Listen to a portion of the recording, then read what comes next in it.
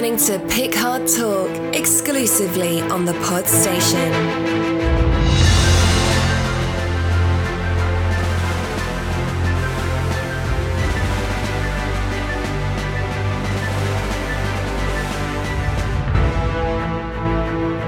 Welcome, listeners, to a special episode of Picard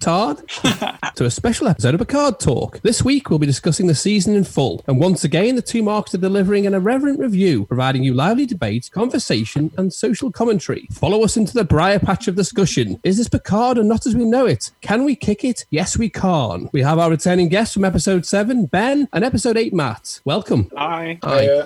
I'm Mark Latham, and I'm joined with my friend and co-host, Mr. Mark Pollard. How you doing? Yeah, just for the benefits of really fucking up your editing, I'm just going to say that obviously the Picard introduction I quite liked. You should leave that in, you know. That's Klingon, isn't it? Yes, that was what I was going with. And I think you are one. I like to cling on, especially when I'm being dragged down the street with someone's leg. Don't leave me. Interestingly, I was out yesterday at 8 o'clock and I was very excited because everybody was clapping me, but then I realised it wasn't for me, it was for the frontline workers. Oh dear. In case you hadn't guessed, we're all social distancing because apparently the world's gone to shit outside, so we figured it'd be better to remain safe inside of our four walls. Although we say four walls, we're actually in a whole world of different things because we're doing this via Zoom, who aren't a sponsor, are they, Latham? On that basis, if you want to be a sponsor, it's Picard Talk at thepodstation.co.uk. Zoom. Some of us, while I was trying to arse around with the sound and figure out why it was I couldn't hear anybody, we've all, apart from Matt of course, have managed to get ourselves some funky backdrops. Ben, how you doing, mate? What's your backdrop going on about? Where are you? It was the spaciest themed Zoom backdrop I could find. It's up in space. I think it's the Earth behind me. Very good. And Matt, what's your backdrop? An avocado. An avocado. Well, I'm on the bridge of the Enterprise D, you can see there. I'm sort of positioned, technically sat on the floor between Data and Geordi, I think. It's like it's sat on Picard's knee. Well, there's worse places to sit, isn't there, Ben? There's better places to sit, isn't there? I don't know. He's a fine-looking fettle of a man at his age, particularly. They say bald men as well, bit more virile. Yeah, two of them present today. One there, yeah, and Latham's hiding his under his cap. So I think we've established we're all quite virile human beings then. I've glued a wig to my cap, so it doesn't look like I'm bald. And Latham, I'm going to do a screenshot of this because Latham seems to have got himself a whole world of toilet paper as a backdrop, which also is quite amusing. I think you need to ask yourself, if you need 144 rolls of toilet roll, you seriously need to see a doctor before COVID-19 happened, seeing as it doesn't cause you to get the shits. So if you've gone out and bought 144 toilet rolls, you dickhead. Okay. You need to see a doctor, in fact a consultant rectal examiner, because you're seriously in need. Free every Tuesday. Okay. What's your Tinder name? You're not on Tinder, are you? Is it Grindr? Grindr, yeah. Grindr. I knew it was one. I'm too old for the online dating stuff. I think it ages. I think it's just a particular persuasion of sexual interest. Oh, is that, again, completely clueless. I guess we should actually get on to talking about some Trek, seeing as though that's what we're here for. How are we all doing in terms of withdrawals? Because at the time of doing this, it's 2 weeks since the final episode of Season 1 came out. Ben, have you started rattling for Trek? Matt, have you started your way through the Next Generation box set? And Latham, well, you're probably just business as usual with recapping through Star Trek as norm. So we'll start with you, Ben. How are you cracking on? I can't wait for the next Trek thing. I mean, I was looking at the Disco little teaser that came out, but again, not sure when that's coming. But I think we've been spoiled. I might actually read the prequel book, which you've been banging on about. Might be time. I haven't mentioned the fact that I've read that one. You can get it in the audio version as well. I have to say that's a lot easier way of digesting it. Matt, how are you doing? You're not normally or haven't historically been a hardcore Trekkie. Are you just like, yep, I've moved on to my next series? Are you desperately seeking out for your next fix? Well, I went back, shock horror, watched the J.J. Abrams original one, and the Romulans were in it. And I remember when I came on the last time, I said I had no clue who the Romulans are. So I realised I just got to stop drinking when I watched Star Trek movies. I did manage to put one episode on of Next Gen, but again, I fell asleep because I had been drinking. So I think maybe now this is the time for watching Next Gen. Now I've got bags and bags of it. No alcohol. No alcohol. That's a lie. That's piss, mate. It is. It's from Aldi. It's all... Who aren't a sponsor, but if they'd like to be. So has anyone actually dared to rewatch Picard, the series, in a binge form as opposed to episode by episode yet? No. Not yet. Oh, right. Well done, everyone. At least we've done our homework for this exercise. I mean, for full disclosure purposes, I did remember that was probably a good idea before doing this show, and promptly set about at about 10 o'clock this morning to try and watch some episodes. Of course, it doesn't take a mathematical genius to realise that there wasn't enough hours between 10 a.m. and 2 p.m. to watch over 10 hours worth of shows. So I think I got halfway through episode 4, had slightly started to lose my attention a little bit, and then had to bail to come do this. So let's pretend we've all watched it, eh? I did watch part 2 this morning before I came on here. So. Oh, had you not seen it before? Oh, no, I had. I just rewatched it because, again, I'd been drinking the first time I watched it. So. It's like an AA Anonymous, this. Hilarious.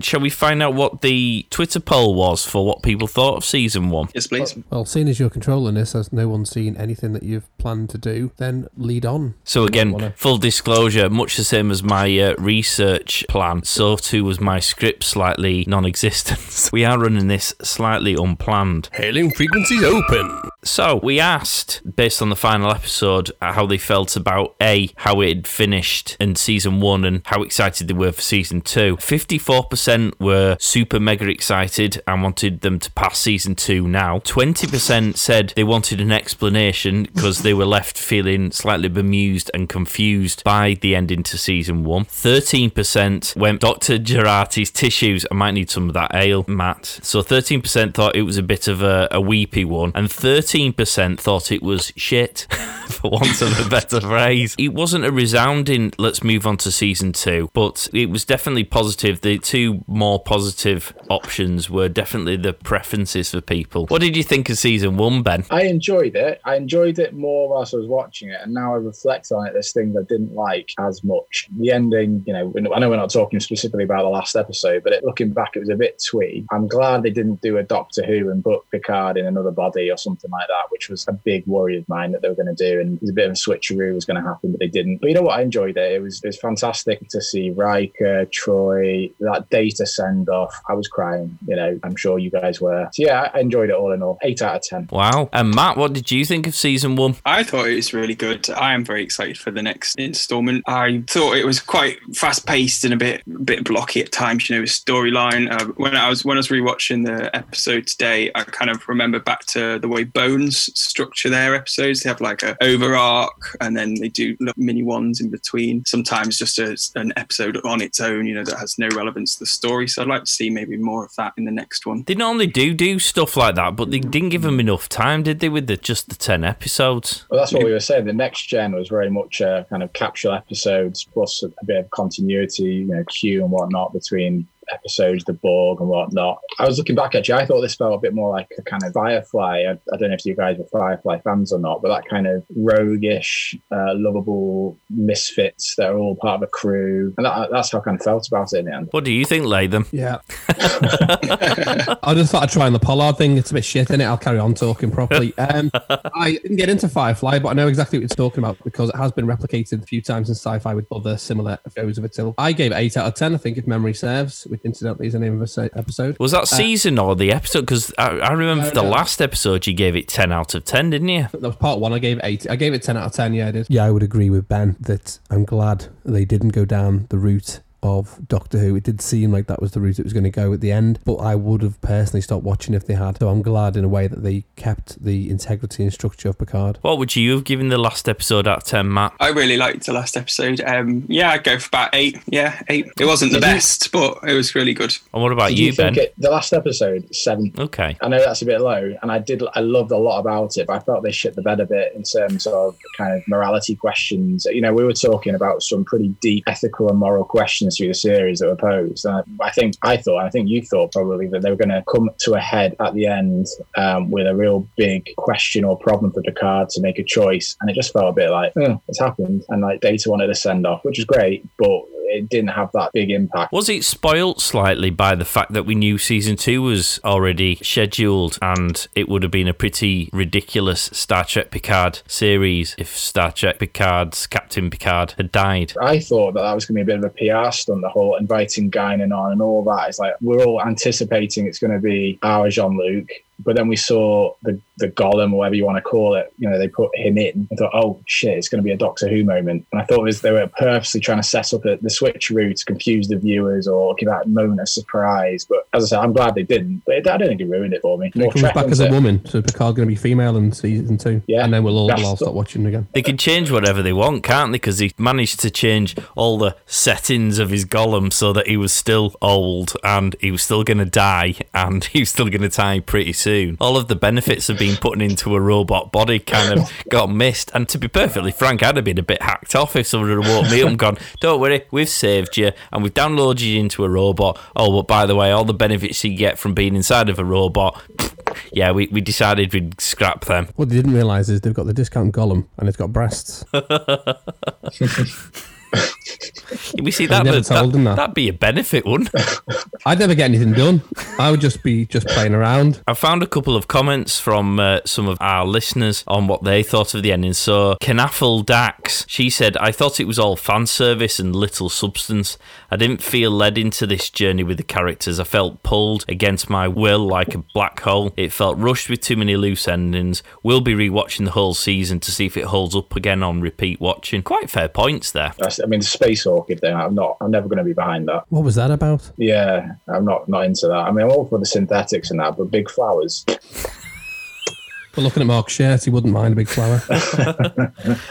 Thank you. Never ever skip my suit again, my friend. You come on, looking like Magnum PI. Never skip my suit. In fact, you do look like Magnum PI, but with the beard. Now, I'm not going to read out the whole of this because Phoenix also commented, he or she did, like 1, 2, 3, 4, 5 connecting posts. You'll see quickly why it is. I won't read all of it out. It starts with, my problem with Picard, the Picard ending, is the totally outmoded and frankly insulting idea about death, specifically that human life cannot be meaningful without morality. It is like the simplistic view that one cannot know beauty without experiencing ugliness. The butterfly knows, yeah, it goes on. Can a child not look upon a butterfly? In fact, yeah, and it goes on like that. I mean, suffice to say that we did reply by saying, wow, that's deep. I think he thought we were a more intelligent show than we actually are. So thank you very much for those comments. I'm sorry I'm not going to read them all out, but life's a touch too short, I think. Did you not just reply with a monosyllabic answer? Well, I did. I said, wow, that's deep. And that's was that your word quota for the day? Yeah, it was it. That was it. There's limited characters on Twitter for a reason, isn't there? But thank you very much for your comment. My apologies for making light of your efforts. We should really then dig deep into season 1 and a few more of the specifics of what we thought. The 2 Marks Deep Delve. First of me questions that pops into my head, because of course I don't have a script, was, did we think this season is better binge watched or watched as it was, as in on an individual basis, seeing as though none of you have bothered your ass to actually rewatch it in a binge format? How's about we hypothetically address that question?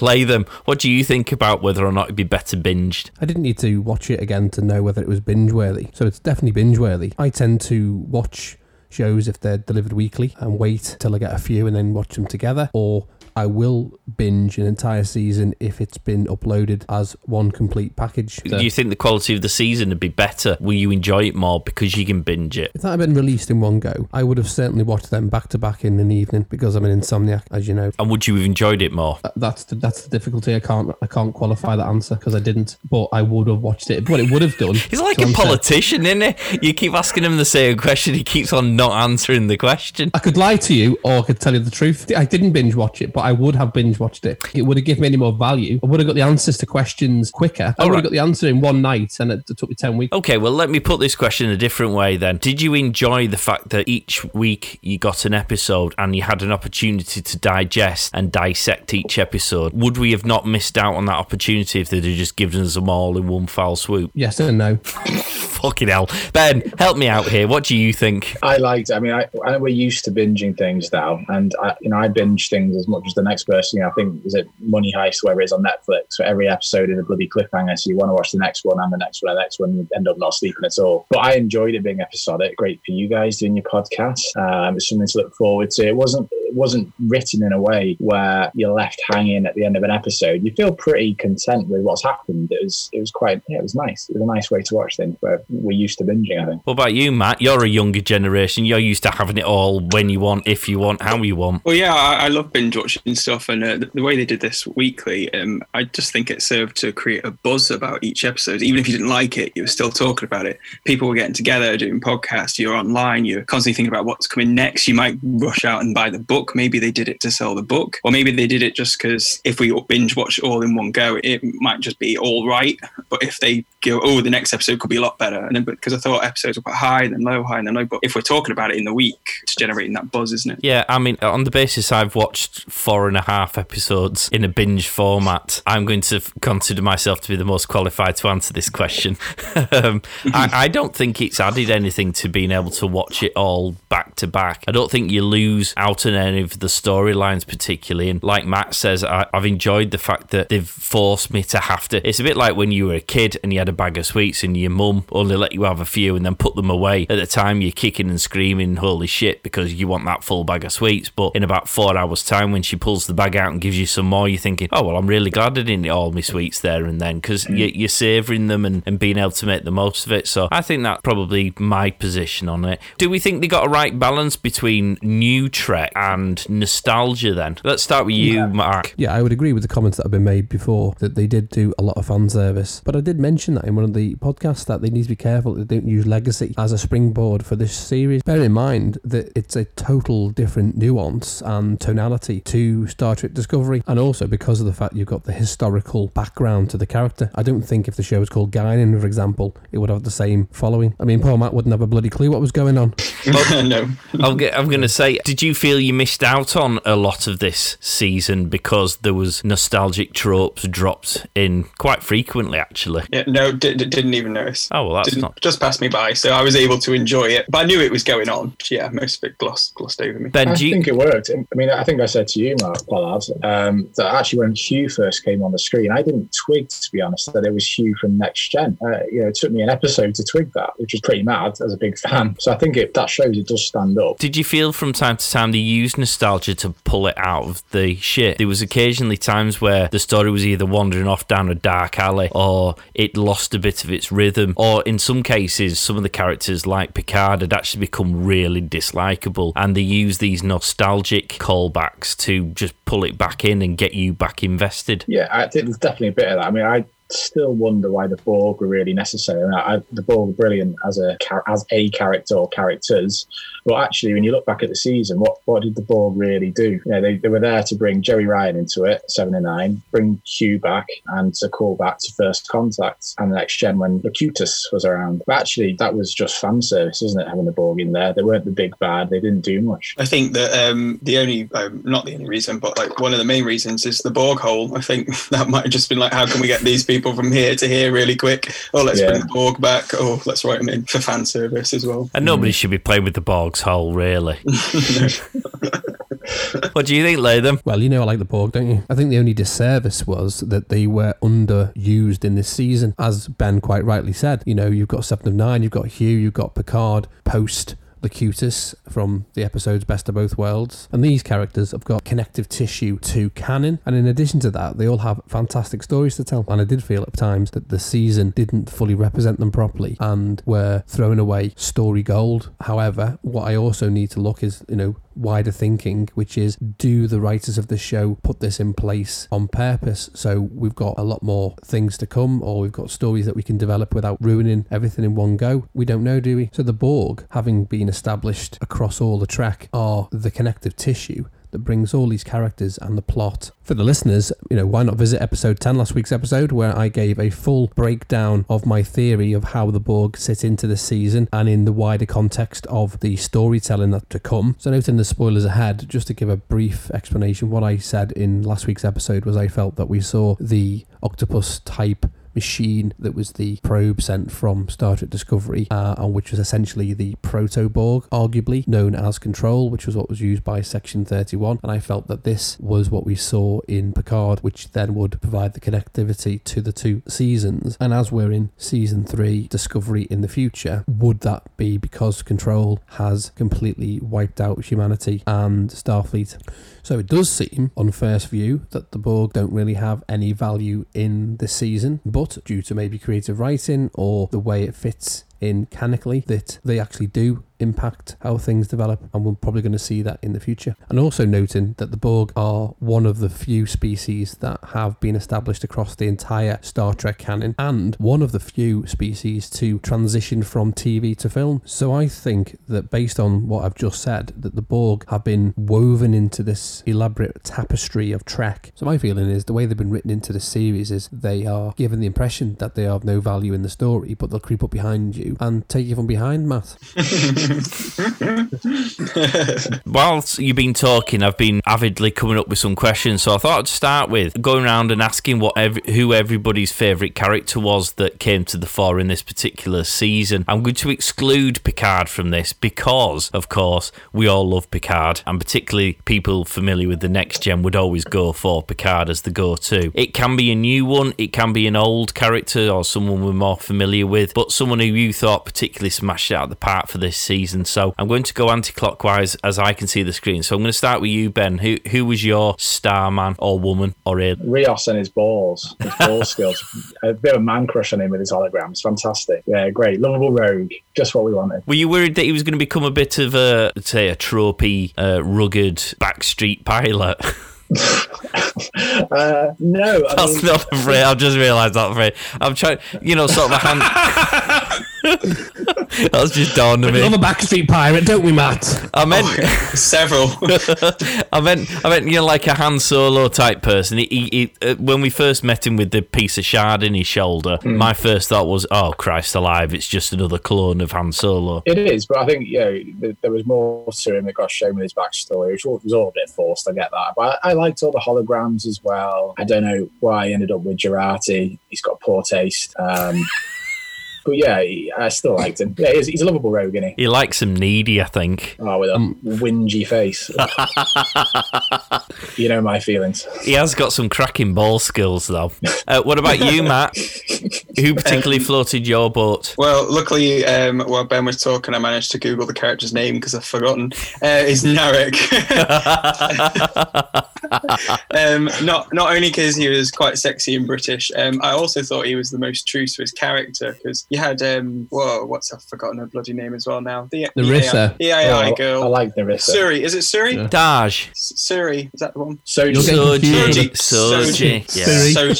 So Soji was about to kill Picard and the whole of humanity, and then Picard was like, well, I'm going to sacrifice my life for you, and that sort of, she went, oh, okay, then I won't do it. Like, you're going to kill him anyway. But at least Narek, he was just out on his mission. Even when he fell in love with Soji, he's still going out of his way to stop everything that was going on, even though, like, as we discussed when I was on, it might have been a bad thing what they were doing, but also they might be the baddies. Yeah, I just thought he had a really good character. Did he lose his way a little bit as a character? Because he sort of started out as an apparently more important role than he actually finished. He barely had any hand to play in the final episode. He came up with like the world's shittest plan for how they were going to try and stop the massive Jenga special effect thing that Soji was playing to get the big beam thing from opening up the portal thing. But he didn't really play any part beyond that, and I'm still not quite certain what his role was because they didn't really explain why he was part of the shit Vag. They didn't really explain what his motive was. His sister was part of it, but she'd seen the vision, so we kind of understood why she was on board. He didn't really seem to have any of that background. Did you feel that they did him justice if you thought he was your favourite character? No, he kind of blended in the last episode, didn't he? Yeah. As soon as they put the bomb inside the ceramic thing, or was it inside the football? It was inside the football. Whatever it was, it was shit. Well, I just remember hearing the word ceramic and going, ooh, ceramic saving the planet. That's because I'm a potter. But no.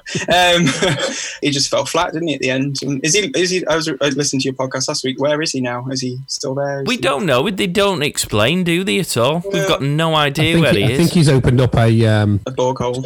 A cheese store. A cheese store. Yeah. Just organic shop by the Borg Cube. Just pop in. I think I did read, I'm sure the writers commented saying that there's something on the cutting room floor that explained where he ended up, but it was just bad editing. He said hands up. It was terrible editing. Yeah, I think this is something we covered when you were on last, Ben, which is we have 10 episodes, but you're going to compromise storytelling and run out of time. Who was your favourite character then, Latham? Well, I'm not going to include Data. Fat Data. I would have gone Narissa. Leather trousers. Oh, well, he said that, not me. Wipe and Go, which is a hair product I use. Quite liked her character. I think another character that was underused, I would have liked to see a lot more of her. Just in general, really, not particularly in the show, but if you're out there, want to give us a call. I would have liked to see more of their Lannister connection going on. Nice. 7 and 9, quite like 7 and 9. She was your MVP Yeah. for this season. Yeah, I think so. Once again, her story wasn't as strong as it could have been. I think there's going to be a common thread in these discussions of characters that we love that we felt that were underused, and then it just looked like they moved on through the characters quite quickly, killing one off. Someone got pushed over a balcony, somebody was stabbed, somebody was shot, and then it's like, right, we can focus now on the final episode, which is just huge Triffids in space, a pile of ships that look the same. One of them goes, oh, remember the Algernon Treaty? Okay, yeah, thanks very much, bye, and that's it. Even in the last Star Wars film, they regurgitated the Rogue One Star Destroyer, but then somebody decided to put a massive big gun on it so it didn't look the same. But clearly, with this armada of ships, couldn't be bothered. Okay, well, I'm going to pick two because I asked the question, so I can. I'm going to go for a new character and an old character because I thought, as an old existing character, as an MVP, William T. Riker absolutely smashed it out of the park. Every time he came on that screen, and he was in one episode, and then he came on for the briefest of moments at the end of episode 10. And on both occasions, I felt like I was a young teenager again. He sorted Picard out, didn't he? Got him back on his straight and narrow, and then he came to the rescue and bailed him out when it looked like he was going to get his ass kicked. So you've got to give it to Will for that. In terms of new characters, I'm going to give it to Raffi because I thought Raffi was just wicked when she first appeared on the screen. Again, I kind of fell into that same trap as I did with Rios, just assuming she was going to become a normal. She's that twisted, bad, drug addict, alcoholic waste of space who at some point will do something really bad and betray them all and then sacrifice herself at the end to make good. Thankfully, obviously during the course of the season, I mentioned that I read the prequel, but yeah, I have. It gave me a wonderful insight into Raffi, how she was before this season started as a character. And actually, once I knew that, I could see there was an awful lot more substance to it. And I thought the actress who played Raffi did an amazing job. Oh, Matt's shaking his head. You can clap, you know. Yeah, that's clapping in deaf. I do want it to get in the recording. That's okay. I'm always happy to hear people clapping me. I agree. I'm excited for Raffi's character next season. I hope they go a bit more down her like bisexual roots as well. Well, that was interesting. You see, I didn't pick that up the first time round, and then somebody, I'll have to have a look. I think it might have been Kai Fox on Twitter. She was like, I really hope they give some substance to that apparent relationship because I didn't even notice it. It was that fleeting. They barely met. They barely know each other. They've had zero time to build some sort of romantic relationship. And the short time they had at that last moment simply entailed them mourning the death of Picard. So I didn't really know where they managed to fit in the blossoming of a relationship, really. I just assumed they were consoling each other. But yeah, This is 7 of 9, is it? This is 7 of 9. Seven and Raffi's at the end were holding hands, weren't they, on the ship? Do you know that 7 wanted to have her character be bisexual in Voyager, and it wasn't something that was considered to be pushed at the time? Was it Chakotay she had a thing with? Yeah, but she went off him like everybody else does. Yeah, there was Chakotay and there was Ensign Kim, because there was that running theme throughout Voyager that Ensign Kim always fell in love with unobtainable women. 7 of 9 being the latest one. I think previously he'd fallen in love with a holographic character from one of the holosuites or holodecks. It was Jerry Ryan who was actually pushing for her character in Voyager to be bisexual for the LGBT community at the time. I know there's a lot more letters that come after that now. However, let's not forget, we're not breaking new ground here. As much as we like to raise attention to the plight of marked identity groups, Jadzia Dax on Deep Space Nine, her character, broached the issue of bisexuality and other interspecies relationships many, many times on Deep Space Nine. Her character singularly opened the door for that conversation to be had in the 90s. This isn't anything that we should be surprised by. We should actually, in fact, as Mark said, he didn't even notice it, and that's perfectly fine. It shouldn't be noticed. It should be as we watch something and enjoy it in its entirety without going, oh, I'm glad they mentioned that. Well, did anybody notice when Raffi rang Starfleet and she managed to get quite high up, and she was then the lady hangs up the phone and says, don't contact me again? That's her ex-girlfriend, clearly. Possibly. In the book, she's married to a guy and has a son to him. She may be bi. There is a suggestion that in this time in the universe, there is no particular distinction between, there's relationships in all kinds of ways and aliens and things. So it's perhaps we're looking at slightly more polar in terms of the types of relationships they're in. However, there is definitely a suggestion that either Raffi and or Seven were pretty fast, smooth operators to have got from nearly dying on a planet to being a bit smoochy in like under 24 hours, bearing in mind that one of their close and nearest and dearest had died in the meantime, and whilst they were getting over that, I don't know what, they got drunk and jumped into bed with one another. I mean, that's kind of the impression that I got when eventually it dawned on me that there might be a relationship or a romance there. Got to be very careful with these topics because you often rush them into a storyline. You're not allowing enough time for it to be unpacked properly. And in fact, it's something I mentioned in our other recent podcast, Film Podyssey, which will be uploaded very shortly, is that certain programs lend itself nicely to tackling topical issues, whether it be domestic violence or drug addiction or sexual harassment or sex trafficking, all these things, or even anything to do with the gender politics that we seem to find that's going on at the moment. There are a lot of programs that are procedural and give credence to those topics being handled a bit more sensitively, without just feeling like it has to be pandering or tokenism to a show just to go, it's okay, we've ticked that box now. And I don't think that's fair. I think you can deliver that kind of subject matter in a respectful way that doesn't feel like you're just pandering or that's tokenism. And to frame this properly, what you need to consider is that we are providing a story of a topic that at the moment in 2020, for some people, is still a massive issue, the bigotry that exists. However, Star Trek is in the 24th century where none of this exists. There is no bigotry, there's no hunger, there's no war, there's no famine, there's no one struggling. What I would like to hope, equity, not equality, because equality is the opposite of what people really, really want. As such, this is just everyday life. Nobody is struggling to be heard, no one's fighting as a marked identity group to be feeling that they are underrepresented and there's not enough diversity. It doesn't care because it is in the future that you have to be very careful when you are going to address topics like this. You know, not losing the vision of Gene Roddenberry, but in fact be very careful on how you handle these topics because it can look like it's rushed. That's not how it should be. Would we have been happier then if there hadn't have been that, I'm hesitant to call it a cliffhanger because I don't think it was, because it seems that 7 of 9 and Raffi are both going to be part of the crew for season 2. So would it not have been more interesting for them to have built a relationship or even started season 2 having built that relationship and being together rather than them throwing it sort of sandwiched in this sort of way? I feel like they might have just put it in there to do what we said when they did the episodes week by week. It's keeping us talking, it's keeping us hopeful, it's giving like the queer audience who are watching just that little nugget. It's called queer baiting mainly. Going, come back for the next season because this might happen. Can you still say that? Queer baiting. I can, you can't. Looking for a great marketing opportunity? Why not become a commercial partner of the Pod Station? With podcasts being one of the fastest growing entertainment mediums in the world, get your brand noticed by a wider global audience. Check out the full range of packages at thepodstation.co.uk/station-packages or email sponsor@thepodstation.co.uk for more details. On the basis we've touched on our favourite characters, what about favourite moments? What particularly sparked our interest during the course of season 1, Ben? Best moment of the series was when Riker said "shields up" and in his old wood cabin. That was fantastic. That was the best moment for me. Other than that, the other best moment for me was when Picard first went back to the cube and he was kind of going a bit mad and having flashbacks, PTSD, almost fell off the edge, and Hugh saved him. I thought that was great. Okay, that was good. I like that. What about you, Matt?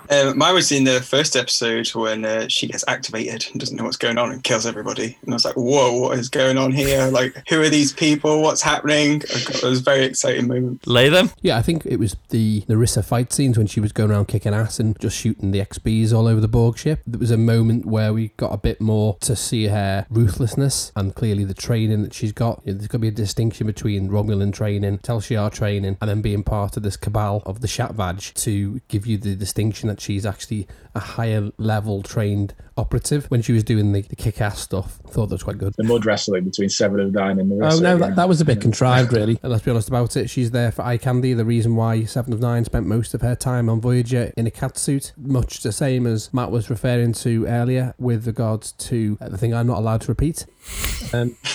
Maybe we should do an episode where I give Mark a kiss and then it's acceptable then. In my eyes, that'll never be acceptable, I'm afraid, mate. I'm not getting kissed by you. Won't be acceptable. We didn't really get to see Narissa full on nasty. We got to see her in small short bursts, which were mostly awkward brother sibling sexual tension shots. Not sure whether they played to her character and all of the training that she's had within the structure of the Zhat Vash. So again, another character wasted. What if, because she died in the Borg cube might assimilate her? I don't know whether she's dead, you know. We know historically and particularly accurately that someone apparently dying and falling off into an abyss down a seemingly bottomless pit shaft doesn't necessarily mean you're going to die. Look at Star Wars. I think that's done it twice now, hasn't it? And successfully managed to bring the people back. So yeah, there is a possibility. I would have gone with the Riker one because anything with Riker in has been mega in this season, but to change it up, bearing in mind Ben's already pinched one of mine, I'd go with the vault in season 1 when Picard goes into the Starfleet vault and there's all those things in there. Yeah, the next gen fans were instantly going, oh my god, it's the Picard Day banner and there's Worf's bat'leth, and you're looking around identifying all of the stuff that was just the norm in the series. And bearing in mind it was season 1 as well, and he'd already been starved of any form of Star Trek for 20 years of that type. It was just like it was just like heroin to a smackhead.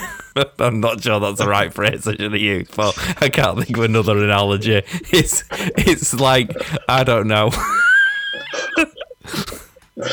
Something to somebody who desperately enjoys it. Sweets to a kid, isn't it? It's apologies like, if you're a smackhead and you're listening to this show. Don't die shooting up while you're listening to this. If you want to sponsor the show, give them a shout. If you got some spare money, don't get some beak. Come and give us a or the cartel who supplies it. Yeah, what are they? They've got loads of money. What about our worst characters who really, really either irked us or just never touched, never got any time of any kind of love? What about what? Sorry, Ben. Dry, crying face. That's it. Oh my! It's probably going to be unanimous, isn't it? We're going to end up having everybody say the same character. Well, let's check. Matt, who was your worst character? Golden Suri, because she was just so flippant and shit. She's like, oh yeah, I just get bad, or I let him out, or yeah, just rubbish, and then she's dead. Sexy Soji, yeah. So Soji, why do I keep saying Suri? Well, no, it was. Well, no. Who is Suri? It's all right. I don't know if you've noticed, Matt. We give little reverence to using people's proper names in this show. So you stick with Golden Siri. I like that one. But yeah, she was pretty shit. Jurati for you, it's Jurati for me all day long. I don't care that Ben said it before. Yeah. She just cried. I mean, that actress must have had such a sore throat by the end of that season. What? Explain that. Well, when you cry, it gives you a sore throat, doesn't it? Ben, God. I don't know what you're doing. What are you doing while you're crying? Are you crying because you're being sexually assaulted? Well, anyway. Why are you crying with a sore throat? Well, do you know what? Yes, I didn't like her. Crying wrong. And do you know the best? Tears of joy. Maybe that's why your mascara's running. You're going, oh. Well, that's just being sexually assaulted. The worst part about all this is that our best hopes that she would end up sacrificing herself to make good on the fact that she's a cold-blooded murderer didn't come true, and it now appears she's actually going to end up in season 2 as part of the crew. Loosely moral, aren't they? It's the future. Well, Picard did. Mark and I mentioned this in the last step. Was it the last episode, the episode before, where we pointed out the somewhat hypocritical stance that Picard had taken, who, as we now know, as you will now know, Matt, was Locutus of Borg. Now, what you perhaps won't realise is that during his short tenure as Locutus of Borg, he managed to kill tens, if not hundreds of thousands of people being in charge of this Borg ship. So for him to now take the moral high ground with somebody who killed one person, having had a vision locked into her brain so that she couldn't get rid of it and couldn't get shot of it, seems slightly unfair. Maybe that's why he's forgiven her. I don't think he did forgive her, though, did he? He just kind of moved on. Just moved on. It was the last episode, a lot of things got left hanging. Yeah, he judged her and then went off for something else. Some Earl Grey. All right, who was the most wasted character? Did we just not get enough of, who we should have got more of, and it would have actually made the season 10 times better if they'd have been in? They could have elaborated on Admiral O a bit more. You know, how bad she is. Who is she? She suddenly went from the Federation uniform to Romulan uniform. I felt that was really shallow and not padded out. We still don't even know who she is, do we? No. And we don't really care either. She's kind of turned up, said some of the shittest lines in the last episode, and then went home. Yeah, got told to leave by Riker. Forcefully, though. If he'd have told me to go, I'd have gone home as well. Do anything. When he's supported by like 400 ships, you probably would, wouldn't you, really? If he'd have been on his own, I'd have still done it. One thing we didn't talk about or even mention is we do realise that all of the Romulan ships have cloaking devices. So all they would have needed to have done is cloaked, destroyed the Armada, take over the planet. Boom. Has nobody considered that plot hole? Can they fire when they're cloaked? I can't remember that. You can in Star Trek 6, and that's obviously in the past, so the answer to that question should be yes. Ooh, good knowledge. Maybe I'm not sure that the cloaking devices are any use anymore, because you got to remember that Starfleet got a really deep intrinsic look at all of Romulans and all of their technology when they were having to relocate them during the planet blow up Is that in the thing. book, or are you just saying that out of... No, well, they did. Well, in the book, there it obviously explains the lengths to which they have to go to help relocate all the Romulans, and to the point where the Tal Shiar were having to cooperate with the Federation in order to achieve these things. So it goes without saying that Starfleet, well, it says in the book on a number of occasions, Starfleet, like, let's invite them to this. And some of the characters, I can't remember who, it might have even been Jurati, was going, well, why would you invite the Tal Shiar to Earth? Surely they're going to try and spy. And they're like, yeah, we want them to spy because we want to give them some information to go back so that we can then analyse what they do in response to what we've told them. Which book's this, Mark? Is it it's the prequel that I've read. prequel? Yeah, you should check it out, Ben. It's available now, both audio and in book form. And is this an accompanying book for the series? Yeah. It's like a prequel. Oh, okay. And you've read this book, have you? I have, yeah. Well, I didn't read that. I listened to it. Is it like a pop-up book? No, I couldn't even manage that. It was just Like audio. Jurati pops up in your face.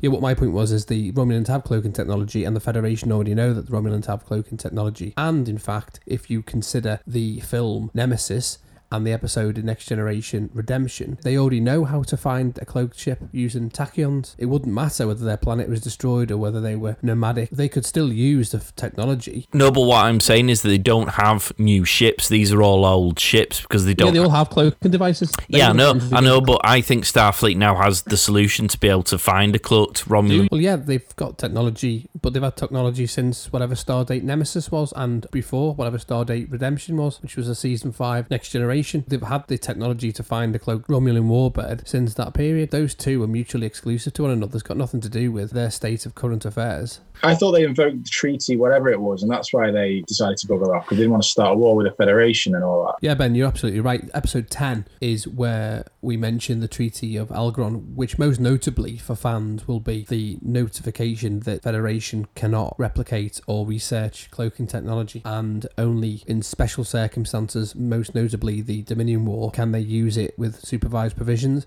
But Section 1 of the Treaty Algron states that during a time of war, any of the commanders on the battlefield who make reference to this treaty immediately stops any fighting, hence what you're referring to with Riker. But you'll also remember from the episode Pegasus on The Next Generation, where somebody began to try and mess around with cloaking technology and ended up passing through an asteroid, if memory serves, and ended up materializing inside the asteroid, and I think it was in a Berth class ship. Now Now, to any avid fans of Star Trek, will most probably have the Star Trek Encyclopedia, amongst other reference books, to provide factual input to these types of questions. A little side note that the technology exchange between Klingons and Romulans before they fell out again was that the ship design would be passed to the Romulans, and the Romulans would use cloaking technology, and that was the agreement. Actual information. I hear your evidence. I take your arguments.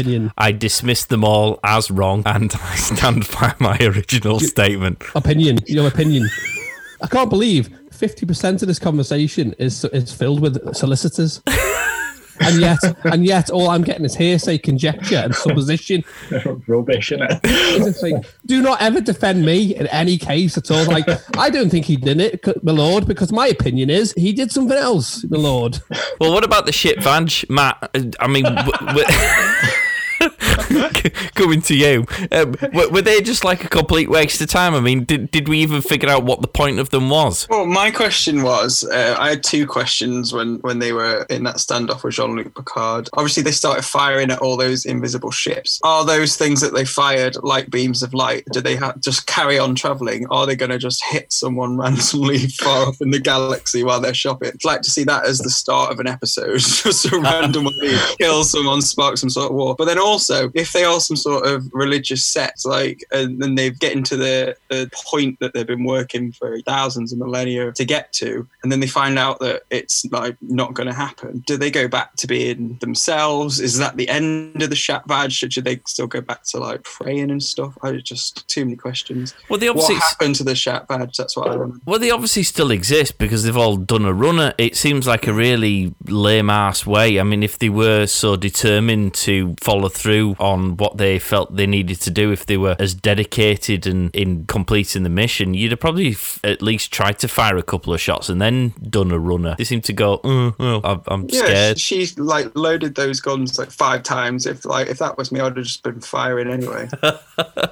Ben? How many Shat Vaj are there? I mean, because obviously we saw a load hold on to the donut, but 90% of them seemed to cop it. They couldn't handle the visions. One got assimilated by the Borg, where Auntie Frida, whatever her name was. Narissa was fine. Captain Admiral O was fine. I mean, how many others are there? Or is that it? Well, there seem to be a lot because there were loads of ships, but that's got to be a valid point, hasn't it, Latham? That where did all these Shat Vaj come from? Bearing in mind, nobody knew they existed. Well, let's break this down, people. The ships that are in the Armada are Romulan ships. They're manned by Romulan personnel, right? Not every person on those ships is Shat Vaj. Shat Vaj is the equivalent of you being a member of the Conservative Party, and you can still crack on and do your job. Yeah, but if the Conservative Party went, right, come on, we're all going to war, everyone follow me, you don't all just follow it, do you? You would have a leader, which is Commodore O, and she's commanding the Armada, which is made up of Romulans who are just foot soldiers. They're not all essentially stormtroopers, for want for a better comparison. They're all running their ships, the same as everybody on the Starfleet side with Riker aren't all captains. They're all members of Starfleet with captains of the ships. So you'll have the military aspect of the Romulans, which is what they are. If you look at the hierarchical structure of the Romulan Star Empire, they went through a military build rather than an eco-social build. So most of theirs are high weapons, military, or technology in that respect. So all of those people will just be members of the Romulan Star Empire military. And when you have the highest ranking officer who is a offshoot of the Tal Shiar, the Shat Vaj, and even the Tal Shiar aren't even aware of who's Shat Vaj. There's probably lots of them, as there are lots sprawled across the universe, I suspect. But not every Tal Shiar is a Shat Vaj, and not every Shat Vaj is Tal Shiar. I know, but they all went to the party, didn't they, to fight, which is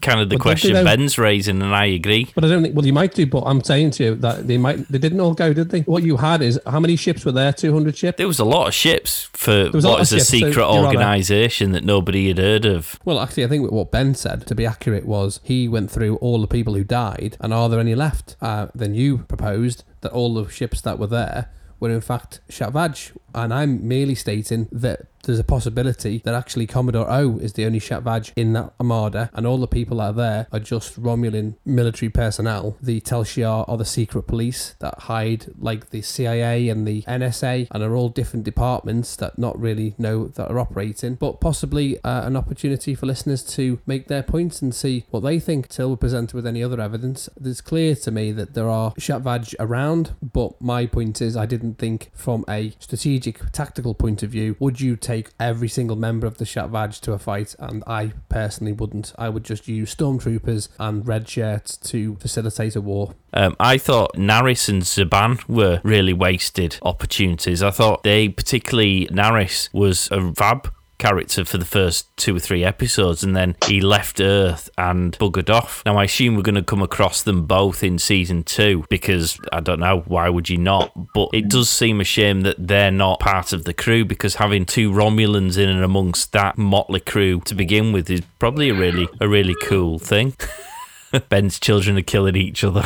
I think those, and I thought Seven as well. I thought she was utterly wasted, which I suppose is slightly controversial in comparison to what you're saying, Mark, about him being your favourite character, because I actually thought she was poorly used. She turned up randomly now and again, and then after she did turn up, they used her for about 30 seconds and then jibbed her off again in a really rubbish manner. Yeah, but don't forget, I always look at these things with big picture thinking rather than just snippets of information, because I've heard a rumour that there's going to be a 7 of 9 spin-off show, and maybe with that knowledge and foresight, the writers have purposely not made her a mainstream character. Because the show's called Picard, it makes perfect sense. Obviously, the byproduct of that is we get frustrated as viewers, but then if there is going to be a spin-off show, then they will have rightly kept hold of the good story plots for that show, and we may find that 7 of 9 just dips into Picard, and depending if they're going to do a shared universe with the new shows coming through, which is something they didn't really do.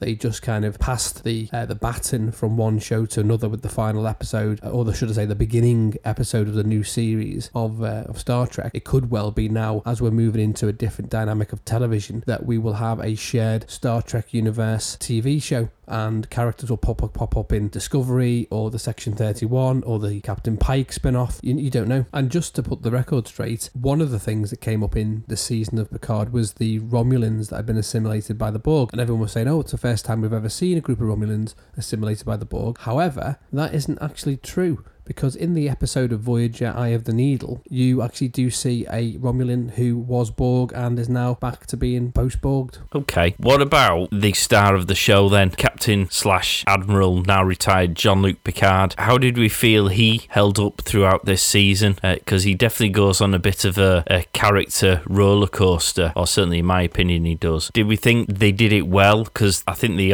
obviously wanted to lead us into that false sense of we were coming across the captain as was, and then gradually over the course of a number of episodes showed us he was quite a mean, miserable old motherfucker, only to then have him redeem himself to become the person that we loved originally. Did it work, Ben? Yeah, for me it did. I don't know how else they could have done it, really. Yeah, he's still pretty nimble, isn't he, on his feet, and I liked what they did with his character. My only concern is that going forwards, he's only going to get older, isn't he? He's going to get less and less able to move around, and he's already a bit shaky. Yeah, how old is he? He's nearly 80, isn't he? Yeah, he's thick end of his 70s. If he gets COVID, he's screwed, isn't he? Yeah.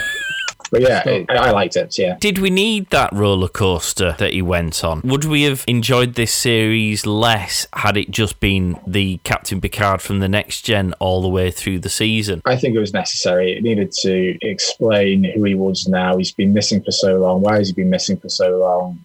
Where is he at? It's called Picard. It's got to be a study of his character. Yeah, I think they handled it very well, because it led us into a false sense of security in that we were unhappy with how he was being. But they also went back into his story of his illnesses and things and his history that we'd already become aware of through the 7 series of Next Generation, developed on those. And because you know him, you've got that affinity to him. You then went, oh, hang on a minute, this isn't the Picard I know. And then they very quickly do a 90-degree turn and they're back to being the Picard that we have. And we've addressed his illness, which was a decent payoff. I think I wouldn't have bought into it as much if they did something where they went, oh no, he's going to live forever now, because it's not. You just basically Picard's memories in a synthetic body, which is a bit of a easy fix to something. And as you're right, he's 79 years old. There's less days ahead of him than there are behind. So you've got to be mindful of the fact that, as you rightly say, Ben, if he gets COVID-20 next year, he's gone. It weirds me out slightly that he's now in a synthetic body, because it doesn't feel like he is Picard anymore. He's like RoboCop, which as a concept always weirded me out anyway. Matt, what did you think of Jean-Luc? Because this is the first time you came across him, wasn't it? Yeah, I liked him as a character. I liked the ups and the downs. It just reminded you that he is human. especially in a space program when there's aliens flying about. It's nice that they have that human element to it. I thought he got a bit wishy-washy with his trying to show the children how it's done sort of thing at the end. I thought that was a bit, but then again, that's what old people are like. Sometimes they get a bit nostalgic and sentimental, don't they? And grumpy as well. So as I always say, pensioner, he is a pensioner in space, so they made him more of a grumpy old man, and then really nice and happy. He's like the Werther's granddad at some points, wasn't he? But yeah, without the Werther's originals. Without them, yeah. I really enjoyed him, and I thought it was a nice introduction as someone who's not got any of the back knowledge. His best moments were when he was interacting with some of the next-gen characters who were coming back. They definitely, you could still see that there was that relationship from when they'd produced the series originally, couldn't you, Latham? Yeah, I thought they were really good moments where we got to see. They didn't have to do any of that. They didn't need to bring any of the old characters back. Something Ben alluded to earlier is that there was a draw to that when they show you the trailers and you see all of the people that you've built up a relationship visually over the time of Next Generation, which is always going to be your clickbait, isn't it? It's always going to go, oh yes, please, I'll have more of Marina Sirtis or Jonathan Frakes. I'll have a bit of that, please. However, I think that's what Jonathan Frakes says every time someone puts some food in front of him now. It's like, oh, I'll have a pizza, make mine a double. But I do think that we have to be careful as we move into season 2 that we don't keep bringing back the legacy characters, the good old classics that are going to guarantee viewers to tune in and watch and improve your viewing figures. We need season 2 to stand on its own 2 feet now. As Ben rightly said, it's nice to have those characters in to see how they help develop Picard's story. But now we've covered that, it'd be really impressive to see if season 2 can stand on its own 2 feet without really living in the past glories too much. I always remember that time we went to that Star Trek convention a few years ago. Yeah. And we wanted to get everyone's signature on a piece of paper where they were like 20 years old. Like Tasha Yar in season 1, I think she was about 29. Oh, did you see the post by that actually? On Twitter, it was Maria Sirtis' birthday during the lockdown period. The Next Gen cast all did a Zoom meeting, and Wes Crusher, whatever I can't remember his name, he did a screenshot, all of the people, the actors, and the Zoom screen, only for Natasha Yar's character, I can't remember her name, Denise Crosby. Denise Crosby to Twitter going, yeah, you seem to have forgotten my invite to that party. Because they're going, here's all the Next Gen crew having a good time and keeping Maria Sirtis' spirits up during her birthday. Yeah, hashtag Team Next Gen. And she's like, yeah, okay. You seem to have forgotten to send me the link. She wasn't happy. And I can only assume there is a little bit of bad blood between her and the rest of the gang for them to have ignored her quite so obviously. Well, I think there's a bit of bad blood because she said in an interview that they may as well have just put a pair of false legs behind Captain Picard's head. Because if you look at the shows where she's on the bridge, that's mostly what you see. Interestingly enough, she wrote the character for her to come back in the Enterprise C. Well, I would do as well if I was looking for another paycheck. I'd write myself a character into any series. Well, it was I'm thinking to write one for Friends. Send some suggestions in. £1 million an episode. I can find something for me to do. Originally, the only plan was for her to appear on the bridge of the Enterprise C in Yesterday's Enterprise, but she came up with the idea of having some sort of time paradox where there was an offspring that ended up being Romulan called Sela, and that was a character that she came up with, and as such I think got a couple of extra episodes, which, yeah, as you rightly say, would have been a couple of paychecks. But just because you come up with an idea doesn't mean it's going to get past production. Yeah. How many more seasons of... Because the next question I was going to ask is for some season 2 predictions on where we think the storyline's heading. Of course, we do have to bear in mind, as you've already said, that Patrick Stewart's cracking on for 80, and the reality is there's only so much longer he's going to be able to do this, either physically in terms of his health or because he's no longer with us, and as a fellow Yorkshireman and quite frankly a God forbid that day come, but it is going to happen at some point. So do we think they've already identified how many more seasons they're actually realistically going to do for this series? Do you think season 2 is going to be it and they've already decided they're going to can him, or are they going to just keep flogging him until he's too old to be able to do anything anymore? They'll just rotoscope his face into all the footage and he'll be going for years. In fact, he'll have died 10 years earlier and nobody will be any the wiser. Because, as I had to do with Warner Brothers, Paramount/CBS own the rights to his digital image, and so they can use that however they want without any legal consequences. What predictions do we have for season 2? What do we think in season 1 that has been left hanging, flailing, whatever you want to call it, from season 1? And do we want to throw in some curveball suggestions? Do we want to throw a Hail Mary to see whether we can guess what's going to happen? Go on, Matt. I think they're going to bring Q back. Is that it? Is that the full extent of your prediction? That's it. No, what I want to see Klingons. I don't particularly know who they are most of the time. Bring them on, introduce them to me. You do realise you can watch Voyager, Next Generation, original I know. Why don't you just do that, my friend, and they'll be introduced to you imminently. Well, I shall do it, and then next season when we're podcasting, I'll know all about it. You'll be next. Well, Matt, seeing as we're going to be locked down till probably August, September, because everybody keeps going out to sunbathe in this lovely weather, you have adequate time to watch the entirety of every single show made and film, which I think you'll find an abundance of Klingons. They're all on Netflix, you know. You can get them all on Netflix. Yeah, they're all there. Actually, Matt, you'll be glad to know that the original series of Star Trek has been updated. The audio is now Dolby Surround. They've made the format HD, and also they've improved some of the visual effects to update them to our time, so they didn't look very 60s. So you'll probably benefit from that. Jib off the original series. It's no. Yeah. No. How can you call yourself a Star Trek fan and go, don't look at that one, Your Honour? It's a bit dated in every way. I mean, I know Next Gen is to a degree, but I don't know, maybe it's just because I grew up with Next Gen. It gets an extra little bit of breathing space, but I couldn't be bothered to watch the original series. What's the question again? Remind me. Predictions for season 2. Predictions for season 2. Now, I've been thinking about this. Now, there's a couple of things I want to see. I don't know if they'll do. I want to see Q. I want to see the Q continuum come into play. And I thought it was going to happen at some point this season. As fans, that's what we want. I'd like to see some reference or lore come back at some point, because I think, we've dealt with Data a lot, Noonian and whatnot. So lore could make a nice appearance. Fat Law. Fat Law, yeah. What else? Yeah, so I think you guys mentioned it, but obviously it looked like Discovery-esque tech coming through that portal at the end that was being summoned by the Jenga tower. Yeah, Control. Now, I don't know enough about the rights and who owns what now, but could there be crossovers between the two? But, and I say that, I don't really want that, because I don't want another series which is just about humans versus AI and tech. Picard needs to do something different. That's what Discovery's for. Let Discovery deal with that. Yeah, I'd like to see the Borg come back, because, who doesn't like the Borg? More Borg, please. Well, I'm sure, have they not announced that Q's going to be in season 2? It's been rumoured. I think it's been rumoured that he might be in there. I mentioned episode 8. I think when you were on, I mentioned that Q was coming back. For Matt's benefit, Law is Data's brother, who is basically identical to Data, except he's evil. He's evil twin. So in order for him to be back, Brett Spiner will have to get on the treadmill again. Fat evil twin.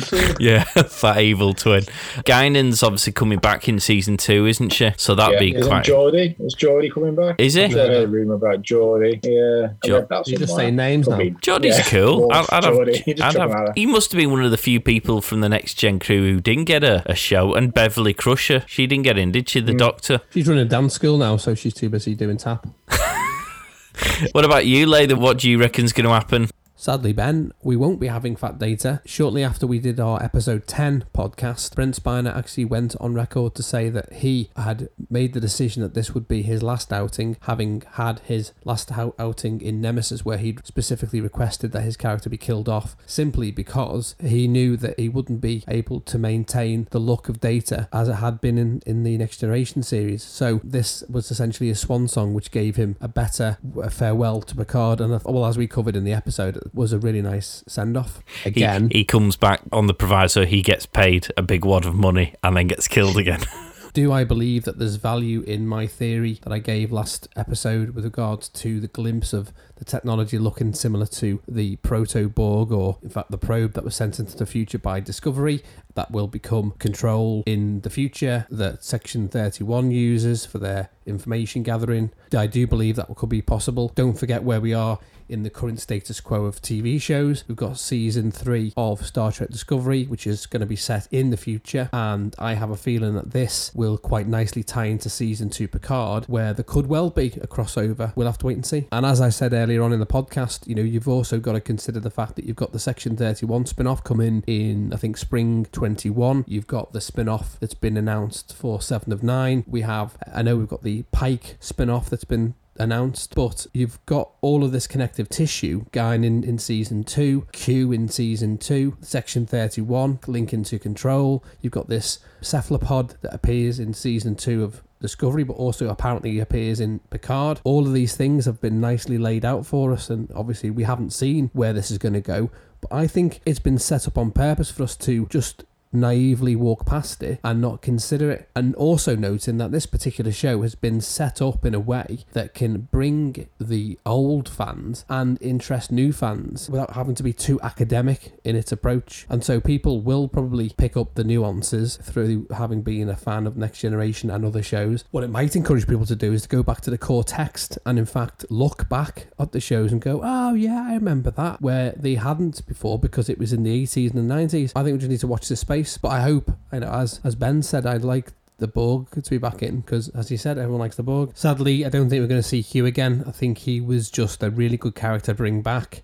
and drive Picard's story forward with the connective tissue, as I mentioned, to Picard's story within the Borg context. A fan favourite, but do I see him coming back possibly as a flashback? But is that a value of his character? I don't know, we'll see. He's not loved enough, is he, really? I think the command theory is a fascinating one. In Discovery, I think it's Burnham's mum says that there is no Starfleet, there's no United Federation of Planets in the future, where they end up at the end of season 2, on the basis that what came out of the big gaping hole at the end was pretty much the spit of the despot command robot-y thing that we saw in Discovery. Do we think season 2 might be the start of a war between the command, who start to exert influence in this timeline, in order for it to end up where Discovery finds and picks up the baton, so that actually from this point on we're playing catch up with what Discovery is going to tell us all about in season 3. I think the cliffhanger of season 3 Discovery will tie into Picard season 2. Yeah, we haven't seen the end of the shit Vag, I don't think, because they just were allowed to go off. I don't think they're going to play a huge part, but I think they're going to play some part in the future or in some capacity. I think the Borg, the XB thing, where the world seems to look at former Borg people pretty lowly, I think that's going to be something. It feels like there's going to be a mini revolution at the hands of 7 of 9. Maybe that's the spin-off, more the spin-off show where that starts to creep into things. The XBs are going to have a farmer's market on the planet. Yeah, maybe. To answer the question that Ben raised, was who owns the rights to these shows? Well, actually it's CBS Paramount who own all of Star Trek. So I think it's fair to say that CBS have probably approached the streaming services and said, what are you prepared to pay for the license to show these on your streaming services? CBS Online already show all the shows, and so for them they're probably going to make a bit of money, and then essentially terrestrial TV will probably get it in a couple of years' time once it's been around. The story has to be very Picard centric, doesn't it? Otherwise you kind of lose that whole purpose of it being the Star Trek Picard show. When we're talking about Command and we're talking about the XBs and the Borg link certainly has a stronger relevance to Picard because of him having previously been one. The Command thing's a bit more tenuous, isn't it? That's more of a universal threat, but in order for Picard to be involved in trying to put to bed a threat to all of the universe, one assumes Starfleet's probably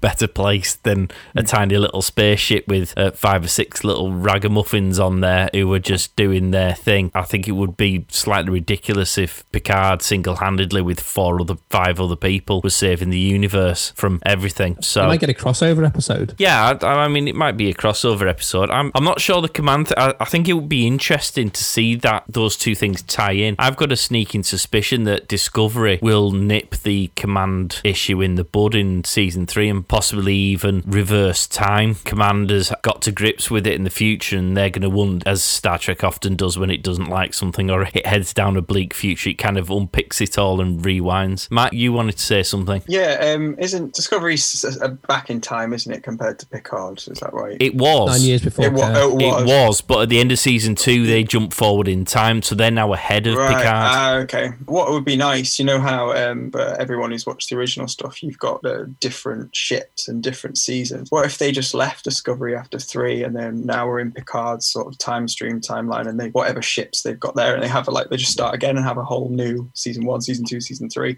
just to keep people interested and going. I'd quite like to see that. Well, you're heading into a quagmire there because, of course, Discovery as a ship, a canon perspective, has never seemed to have existed. Right. The technology that was on the Discovery is a technology that has never been canon in Star Trek. So when it first came out, pretty much anyone who's ever watched Star Trek was going, hang on a minute, where did this magic little mushroom sporey thing come into things? They obviously addressed that at the end of season 2, where they were like, let's not talk about this, it never existed, wink wink nudge nudge, which was a really ham-fisted way of trying to sidestep that booby trap. It's a bit strange really that you've now got this ship that's in the future but actually, according to records, never existed in the past.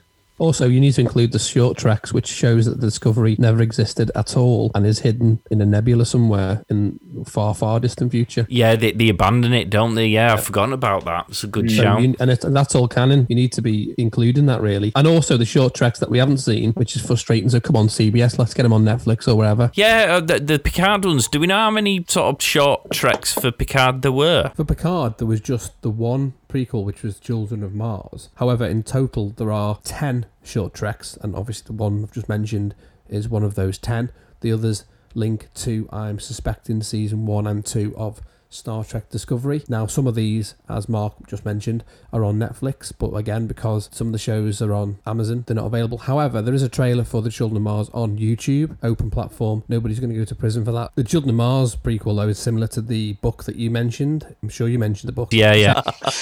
Well, that's really annoying, isn't it? Why would you do it and only release it in America? Oh, just fist in the sky. We provided the star of the show. Let's show some fucking respect, people. Half of that crew bloody British. Absolutely. I want to clarify that the Shat Badge is an ideology, not a people. Well, but that's where the question that Ben posed, which I agree with, was if people don't share the ideology of the shit badge, then why are they all following the shit badge to go and blow a planet full of people? Well, they're not, are they? They're soldiers who are following the instructions of the Romulan Star Empire. You're confusing the two. Yeah, but they're following Commodore O, who's the only Shat Badge in the entirety. All those ships are not Shat Badge. Yeah, but she wasn't. She was a Commodore at Starfleet, so far as they're aware, aren't they? Well, yeah, she's infiltrated. Someone who follows a Shat Badge philosophy, has been trained in Shat Badgedness, is Tal Shiar, has infiltrated at a high level throughout history, like the Russians did in the 80s and the 60s and 70s, infiltrated, trained people to be American. No different to that. She's got through the ranks, and then when it comes to the crunch and they go, let's invade this planet, she rings up the Romulan Star Empire military section and says, can you get all your ships, please? And they go, who are you going to follow? Me, because I'm head of Tal Shiar. Okay, cool. They're not all Tal Shiar. They are Romulan ships. Not every one of those people on there is Shat Badge or Tal Shiar. Can I say, during my rubbish rewatch, my rather short, brief rewatch, I'd forgotten how many times in episode 2 Naris and Saban mentioned the word shit badge in under 30 seconds to ingrain it in our memory that this is to make us feel like this is something we should have known about and have always known about and must accept implicitly with no questions asked, which of course is not the word. We've changed it now. As far as we're concerned, that is what it is. What do we think then? Let's go around the virtual room, and I want everyone to give a quick summary of where they think this season ranks. Firstly, in terms of other Trek series, and then just their general thoughts of it, and then give it a mark out of 10. We'll start with you, Ben. I really liked it. I'm going to give it a bit of benefit of the doubt. I kind of feel the same way after I saw the first season of DS9, which then got better and better. I'm going to give it, I gave it 8 out of 10 at the start. I'm going to give it 8 out of 10 now. It's still an 8 out of 10. I think it's going to go better places. I just don't know how infinite it can be because of Picard's age. How do you think it compares as a first season in comparison to other Trek shows? And I'd include Discovery there, because Discovery has kind of changed it to a more modern approach to television. It was good. I mean, look at the original series, Next Gen versus DS9, Enterprise. They're all a bit average, I think, the first season. They've got to settle into it, haven't you? It's the same. I think it's a strong first season. Okay. I enjoyed it more than I enjoyed the first season of Discovery. Okay. Okay. And was that because you were familiar with the characters, or do you just think it was better? I think it was better. Less Michael Burnham. It's good. And Matt, what about your thoughts? I preferred Discovery's season 1 to this one, but I prefer Discovery season 2 out of all three, if that makes sense. Oh, okay. Because I think there was a lot of what's that word that we said before? Nostalgia. Nostalgia. Yeah, there was a little bit too much of that. If they'd sprinkled a little bit less in, then I could have got more involved with these characters as new characters, even the old ones as new characters. They were just flashing the pan a lot at the time, weren't they? Like, this character gone now, Data's here, is gone. Whereas with Discovery, they're there and you get to learn who they are. So maybe that's why I feel more comfortable with Discovery than this. But I would put it somewhere in the middle of like 1 and 2 of Discovery. Okay, so what would you give it out of 10 then? Yeah, an 8. Yeah, I really want to see more. That's why I give it an 8, is because I'm excited about it. I want to watch more. I want to get more into it. What would you have given then for season 1 and season 2 of Discovery out of 10? Just so we've got a comparison. 9 for 1, 10 for 2. Yeah, wow. I really liked 10, especially what's the Doctor, the alien guy with the Saru. Saru, I loved him and all of his weirdness. Yeah, his funky gangula. His swollen ganglia. Yeah. What about you, Latham? Where do you stand on this? I think it's really interesting to listen to the comments made, really, from different people. It's interesting that the new seasons of Star Trek are generational, and so you've got your Discovery and Picard, and each one is told in a different time to how Next Generation was. Star Trek Discovery is more, in my opinion, woke, and the subject matter leans toward wokest agendas, whereas the Next Generation, they weren't forcing you what to think. They provided you a dilemma, and as a grown-ass man with probably more than a couple of chromosomes, you were able to formulate an opinion based on what you were presented and come to a rational decision on what you would do given the predicament of being a captain of a starship. Because we're now in a woke society, you're told what to think. But the sad thing with that is, if you're going to present a issue, to be part of the solution, you have to have enough people and enough time to discuss it properly. You can't just throw it in and tick the box and go, okay, we've done that one now. All those people are going to be happy. We can move on to the next thing. Oh, okay, equality. Right, let's tick the box on that. Problem with that is you're not giving it enough respect. As I said earlier on, you need to have a bigger conversation. Can't just be shoehorned in to appease a group of individuals. And if you don't agree with these opinions and you're disapproved of, you are immediately classified with having a pathology and cast aside, which is quite ironic because then that's not equality either, is it? You have to be very careful when talking about these matters that you give enough airtime to discuss them properly and engage, and then upset somebody else down the road. We're going to appease all the marked identity groups. Not going to happen. And even within the marked identity groups, under social science parameters, even within those marked identity groups, you will have infighting. So there's never ever going to be a happy balance to what you present. Sadly, when you just pander, it's hypocritical. For example, it's the equivalent of everybody standing outside at 8 o'clock on a Thursday night,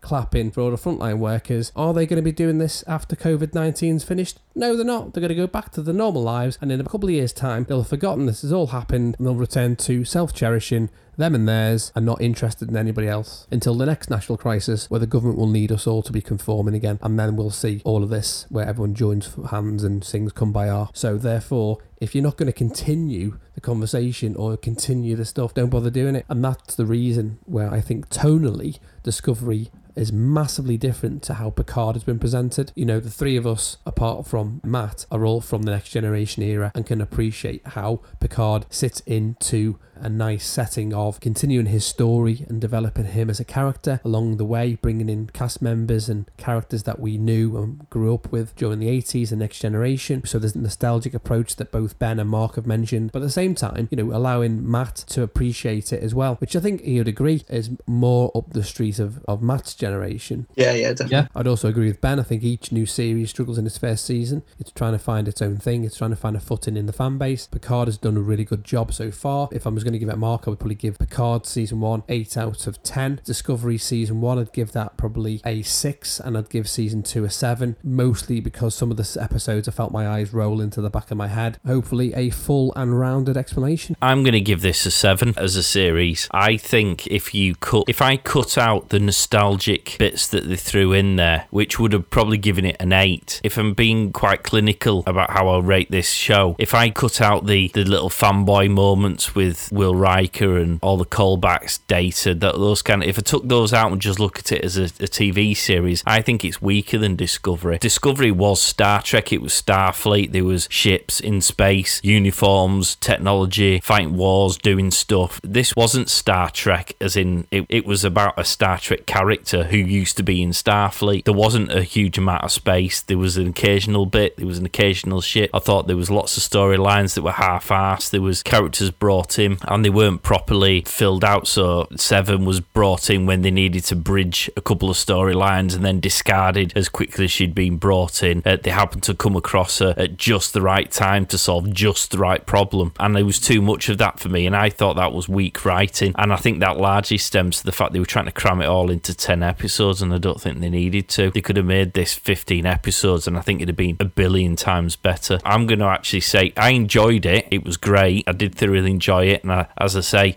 I'd probably give it an 8 out of 10 if I was adding in all the callbacks to the stuff that I love. But if I take out those parts of it and actually look at it as a TV series, and certainly if you can compare it to the likes of Discovery or even Ozark, you know, you're looking at programs like that are coming out at the same time and you're thinking, is Ozark a better written show? Is Better Call Saul, is Game of Thrones a better written show than Star Trek Picard? I've got to say it falls lower down on that list of shows, even though it gets extra marks because it is what it is. I think it's easier to write for a show that's based in fact than it is to write for a show that's based in fiction on the back of existing canon. Yeah. It's opinions are like arseholes. We've all got one, haven't we? So yours is massive. No, but I'm agreeing with your opinion. I'm saying Ozark to watch, because having just binged, I watched that in 2 days. Is it good? Yeah, it's brilliant. Yeah. Listen to our a Film Podyssey episode, which will be out next week, which will actually cover a load of recommendations. Mark and I went through a list of some of the series you could be binging on while you're locked in your prison cell that is your house. We restricted ourselves to 5 each and then promptly threw in about another 20. So there's about 25 series. If you manage to get through all of the things that we've recommended, the chances are you're technically going to have been locked in your house till you're 80. Have you watched Dark? No, what's that? What's that on? The German series on Netflix. Fantastic. I think you'll enjoy it. Go and watch it. Is it English subtitles or is it overdubbed? Subtitles. Okay. I don't mind doing subtitles, except you've got to have an attention span for it. I'm usually doing work and stuff on my computer while I'm watching these shows, and so I have to avoid subtitle programs when I'm doing it. Like The War of the Worlds, which is on Now TV at the minute. I've been watching that, but I've been struggling with it a little bit. It's not good enough to justify having my 100% attention, but the problem is 50% of it's in French and subtitles, so when I'm on my computer tapping away, like 50% of the show, I've just got to guess what's happening because I can't understand a bloody word anyone said. Level French of boulangerie and cul-de-sac and ménage à trois, and like, that's the best French I know. Ouai la banque. No, they haven't said that. Je ne comprends pas. That's about the only phrase I know. Aliens. Comme ça. Our French attempts then can't be any worse than the attempted French accent that Patrick Stewart throws into episode 1, where quite clearly he's been given some words to read out that he doesn't understand and hasn't quite grasped the concept of a French twang. Bonjour, number 1. Je voudrais. That's Spanish, isn't it? Je voudrais Picard. I think we've covered season 1 thoroughly.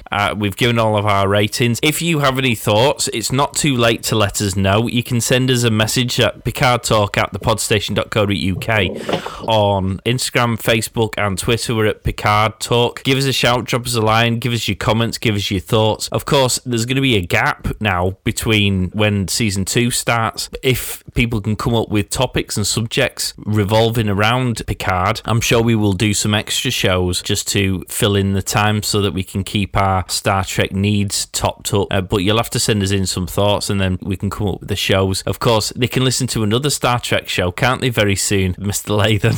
Yeah, there's a book available.